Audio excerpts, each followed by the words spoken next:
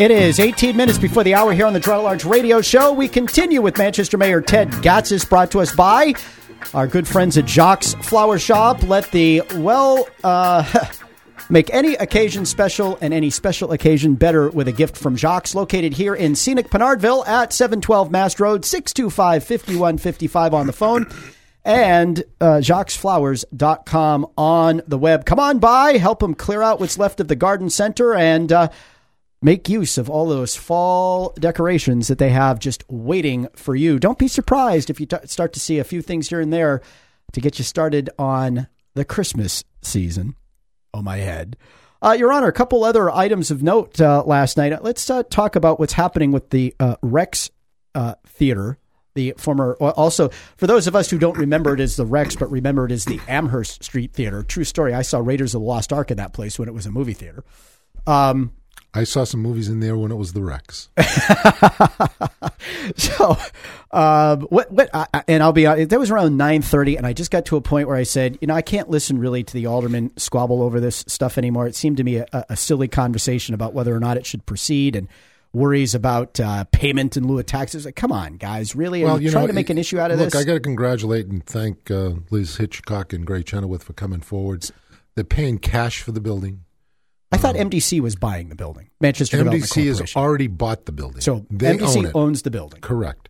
They've been trying to market it and sell it. If you remember, there was another group that came in and they were going to buy it. Yeah, Matt Wilhelm. Correct. Yeah. And that fell through. Old Soul Productions, yeah, right. That fell through. So they stepped up and were working on it. They met with me and I sat with them and gave them some ideas of how I thought the deal could work. And they went back and they talked with MDC, and MDC had some different ideas, and they were really at. So they're going to buy the building. They were at loggerheads, and I stepped in and talked to their counsel and MDC, and we put a deal together that said, okay, they'll pay cash at $400,000. Mm-hmm. Every time they invest $300,000 into the property, we'll give them back $37,500 up to $75,000. So okay. That would take the price down to where the original deal was with the other group at $325,000. Yeah. So at that point, we're going to have a building that has about $1 million in it. Okay. They're talking with the Palace Theater. Hopefully they can put a partnership together there where the Palace can go over and run it. Mm-hmm. Maybe make it for our younger generation to go in and do productions. I thank them for stepping up, and they're quality residents of this city, and there's no question that I believe they're going to make this deal work. Okay, they've got a due diligence of 90 days to go through. Was the deal approved last night? It was approved last night. There was some questions, but it was approved. Okay, unanimously? No, committee member. I don't know if he abstained or voted against it. Committee member Sapienza wanted to know why we were. Giving them nonprofit status where the taxes would go away in 10 years, and why is it only the city side of the tax bill that's being paid? Are they buying it as a nonprofit? Did they form a nonprofit corporation to buy it? They're buying it as a for-profit corporation. So they will be paying full taxes on the $326,000 worth of assessment. They will be going in to get a 79E, which says that assessment will stay there for 5 years. Right. And then the renovations of another $600,000 mm-hmm. would be taken into consideration into the assessed value. Are they paying full taxes, or are they paying? Right now they're paying full taxes at $326,000. There was discussion, and I don't understand. Yes, what it is if they sell it, to a nonprofit, for the next 10 years after they sell it, the nonprofit would pay in lieu of taxes. Okay, so year 11. If they're still a nonprofit, they would have the nonprofit status and not have to pay taxes at all. Gotcha. So while they own it, they're going to pay full property taxes. Correct. Based on the current valuation under the 79E. And after 5 years, that will go to the full assessed value of the new renovations. The full assessed value of the renovations. And if they sell it to a nonprofit, there's a deed restriction, more or less, that says... It's actually a contract. Okay. So there's a contract that says that that nonprofit will spend... We'll make a payment in lieu of taxes. Now, Correct. Is it 10 years from their ownership or 10 years after they sell it to the nonprofit? 10 years from their ownership. Okay. So they could sell it to a nonprofit in year 9, and that nonprofit would have to make a payment of lieu in taxes in year 10, and then after that it would go away. Correct. All right. So that's on track. And is there a concept that they have, or are they still kind of working on it? They've agreed to fix up the building and take ownership, and they're working on. That's the most important thing. I think that anybody that goes up Amherst Street and sees that building knows knows it needs some work, and I know that the two of them will certainly do a great job there. So why did the Old Soul one fall through? I can't give you that answer. I don't know. Okay. But so you stepped in to make this deal work. And then, of course, let's take the remaining time, which is about 7 or 8 minutes. This solar thing that you've done. I have to be honest with you, and I've already said this in my out loud radio voice. I was kind of curious about aldermen complaining that it came to the board before going to a committee. I thought that was the normal course of business Richard, at the Board of Aldermen. I look back and, sometimes when people come to you, you sit down and you work things out. Yeah. We renegotiated, if people will remember, one of the very first deals that I had worked on was the restructuring of the Verizon Center. And we ended up saving, over the course of that deal, we saved $24 million to the city. And we worked on it. We brought it to the board for final approval. As a matter of fact, it didn't even go to a committee. Right. And the board approved it. It was a $24 million savings over the contract time. Mm-hmm. It was clear the folks from the Department of Public Works called me and said... now, when did they call you? Because I understand that this has been in the works They called me about 4 months ago and said, there's somebody talking to us, Mayor. What do you think? I said, I think some of the parameters that are out there that we need to look for. Mm-hmm. And the power purchase agreement, when I met with them, I said, don't bring us a deal that's, $15,000 or $20,000. I said, that's not something I'm interested in. Mm-hmm. So when they came in, the power purchase agreement, there's really two different deals on the table. Right. The power purchase agreement, they were looking for somebody to buy their entire book of business that they were going to create here in the state, 10 megawatts, right, in different locations. And they knew if they came to the city of Manchester and we could do a deal here, they could probably go out and find some other projects. Now, is this funding power generally for residents of the city or just the city government? Well, this is the savings that we buy. Right, but like the 10 megawatts of power, I don't know how much power that is per se. So if the city says, okay, I'm going to buy 10 megawatts of power per year, is that what it takes to run the city's facilities? Much more than that. That's only 25% of what the city's capacity is or what we use to run the city. What I'm just trying to differentiate is the use of city government buildings or things like streetlights versus the use of power by people who live and work in the city. Does not have anything to do with the residents. So this is just city government. City government, correct. Okay. All right. And the reduction of the 25% is about $133,000 a year that we would be saving over 25 years. Mm-hmm. That's a substantial amount of money. Yeah. That's money that, probably, and we have not made a determination of where those savings would go. Right. Whether it would be to the entities that are out there like the airport or waterworks or EPD. And again, it could be maybe we keep it all in the city, on the city side, so that we have generating some revenue so that we can pay some of the bills that we have. So that's the power purchase agreement to buy 10 megawatts. Is that a year? 10 megawatts a year? Is that I don't know how megawatts Correct. work. That's a year. So that 25% or the $133,000 goes on for 25 years. So 10 megawatts a year for 25 years under the purchase agreement, power purchase agreement, which Correct. would save roughly $133,000 a year in power costs to the city. Then you have this 3 megawatt thing that they'd be building at the old city dump. I'm assuming that's power the city would also buy? Not necessarily. So that's power that would just be generated here, and in exchange for the opportunity for them to generate the power, they'll pay $67,000 a year to the city to lease the land. Plus some other incentives up front. So the entire deal is about $515,000 in cash to the city.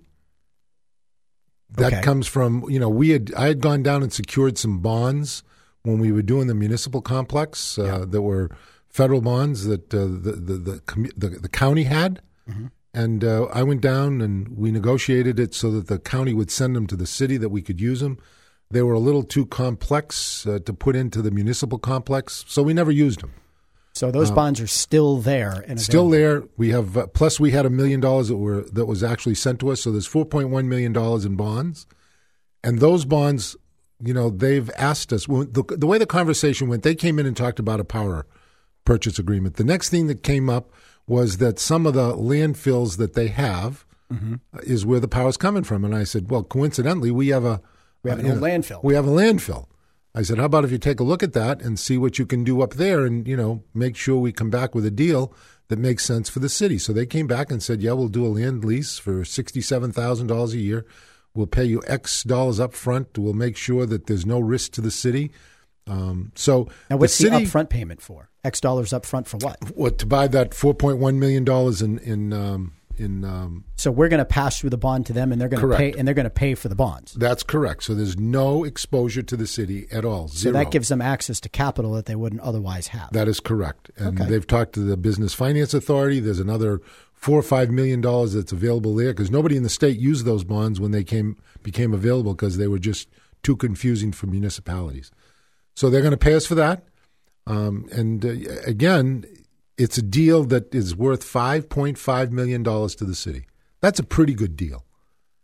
I would do that kind of a deal every day if somebody came forward and said to me, Mayor, here's an idea. Well, it's not like it's completed. It's 90% on the power purchase, and it's probably 60 to 70% on the landfill. So what needs to be done to sort of complete the deal? Is that what's going to be determined in committee? Or? Well, I think what they're going to do, I think in committee they will see a final agreement. Okay. So that, again, the dates and everything else, as you heard, this is a pretty good timeline. Yeah. They're talking about this being up and moving by the fall of 2018. But maybe you could take some of those savings and revenues, Your Honor, and, install smart meter technology on the LED streetlights that we No, as a matter of fact, Portland, Maine is just installing LED lighting, and I'm going to try and get their proposal because I think they're just about the same size as we are. Portland? And they're installing, they're spending about $8 million for their street lighting. And they're putting in smart controls. Smart controls. Imagine that. So, actually, no. I think Portland's only about 70,000 people. No, I think that they're close to the number of streetlights that we have. Oh, you're talking number of streetlights. Yes.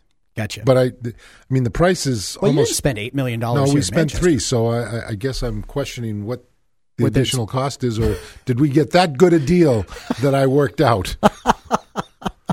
So where does this project go from here? And when do they? Now, I'm assuming the contract negotiations are going to continue between Public Works officials, yourself, and the company to sort of, quote, finalize the deal, and then it goes to committee and it will come. Is there anything unusual about bringing something to the board for referral to committee? I thought from my time as an alderman and a mayor's aide that was the normal, regular process for non-sort of routine business items at the Board of Mayor and Aldermen. If you stayed on long enough and watched New Business. I didn't. I was going to ask about that, actually. They were looking for $300,000 for a $1.5 million project for the streetlights on Elm Street and Granite Street to synchronize them. And lo and behold. Streetlights or traffic lights? Traffic lights. Traffic lights. And lo and behold, we didn't have a committee discussion about it. And it didn't go to committee, and we did it right there. So where did the money come from? They took it out of the Economic Development Fund, $300,000, but that doesn't mean that that's where it is and that's where it's going to settle out. It's got to come back to the board. It's CMAQ dollars. 75% of the dollars or 80% of the dollars are coming from the federal government, or the state, rather, on the allocation that they have. So, stay tuned. Stay tuned. Did you do anything with the labor contracts that are sitting on the table? I vetoed the they came off the table? They came off the table. They had to amend the police support staff because they said that they would go effective October 3rd instead of retroactively. Yeah. And the agreement didn't have that in writing, so they had to put it back on the table with the amended version. So that's got to lay over for 2 more weeks. The other 2 contracts with welfare and library passed, but I vetoed them because neither one of them have the money in their budgets to do it. Were they overridden, your vetoes? They tried to, but they did not. They did not. So was it even close? It was 8-6, I think. 8-6. There you go. So 2 contracts vetoed and 1 put back on the table. If the one that's put back on the table comes off the table, is that one that you will also veto? I'm not going there until we have that, till we take a look at what the numbers are and whether and I know that the question was asked of Assistant Chief Capano, whether it was in his budget. He said no. Well, that's a problem. Well, it is, but, for some reason they think that there's a plentiful amount of money in the contingency line that they can fund everything under the sun with. Manchester Mayor Ted Gatsas, as always, it's good to have you with us here on the Toronto Large Radio Show. Have a great day, Richard. We're going to take a final check for traffic, weather, and sport. And remember, it's the wine and chocolate event on Saturday night. I'm glad you brought that up. Guess who's the auctioneer for the event? Okay, that's good. So just make sure you get the tickets sold. There you go. Wine and chocolate at the Dairyfield. I have a special interest in it. A special interest in it, yes. Mrs. Mayor is very heavily involved there. Wine and chocolate on Saturday the 21st, starting at 5:30 at the Dairyfield Country Club Restaurant this Saturday to benefit the Manchester Animal Shelter. Thanks for the reminder, Your Honor. Thank you, Richard. Have a great day. All right, we're going to take a quick break for traffic, weather, and sports. We'll be back with a preview of tomorrow's show. We're not done yet. Stay with us. All righty, folks, it's Thursday already. Sports will be in our own backyard with Jimmy Lozon, coach of the Londonderry Lancers. Felix Alvarado of Straight A Academy will join us for Is Our Children Learning? And we have a couple planes circling the airport, which we think we can get to land tomorrow. Keep tuned to GerardAtLarge.com for the show calendar updates for the entire team here at Gerard at Large. I am your ever humble host, Rich Gerard. Thanks for tuning in. Until tomorrow, be good, be well. Don't do anything we wouldn't do. We're proud to have you in the audience. Thanks for being there.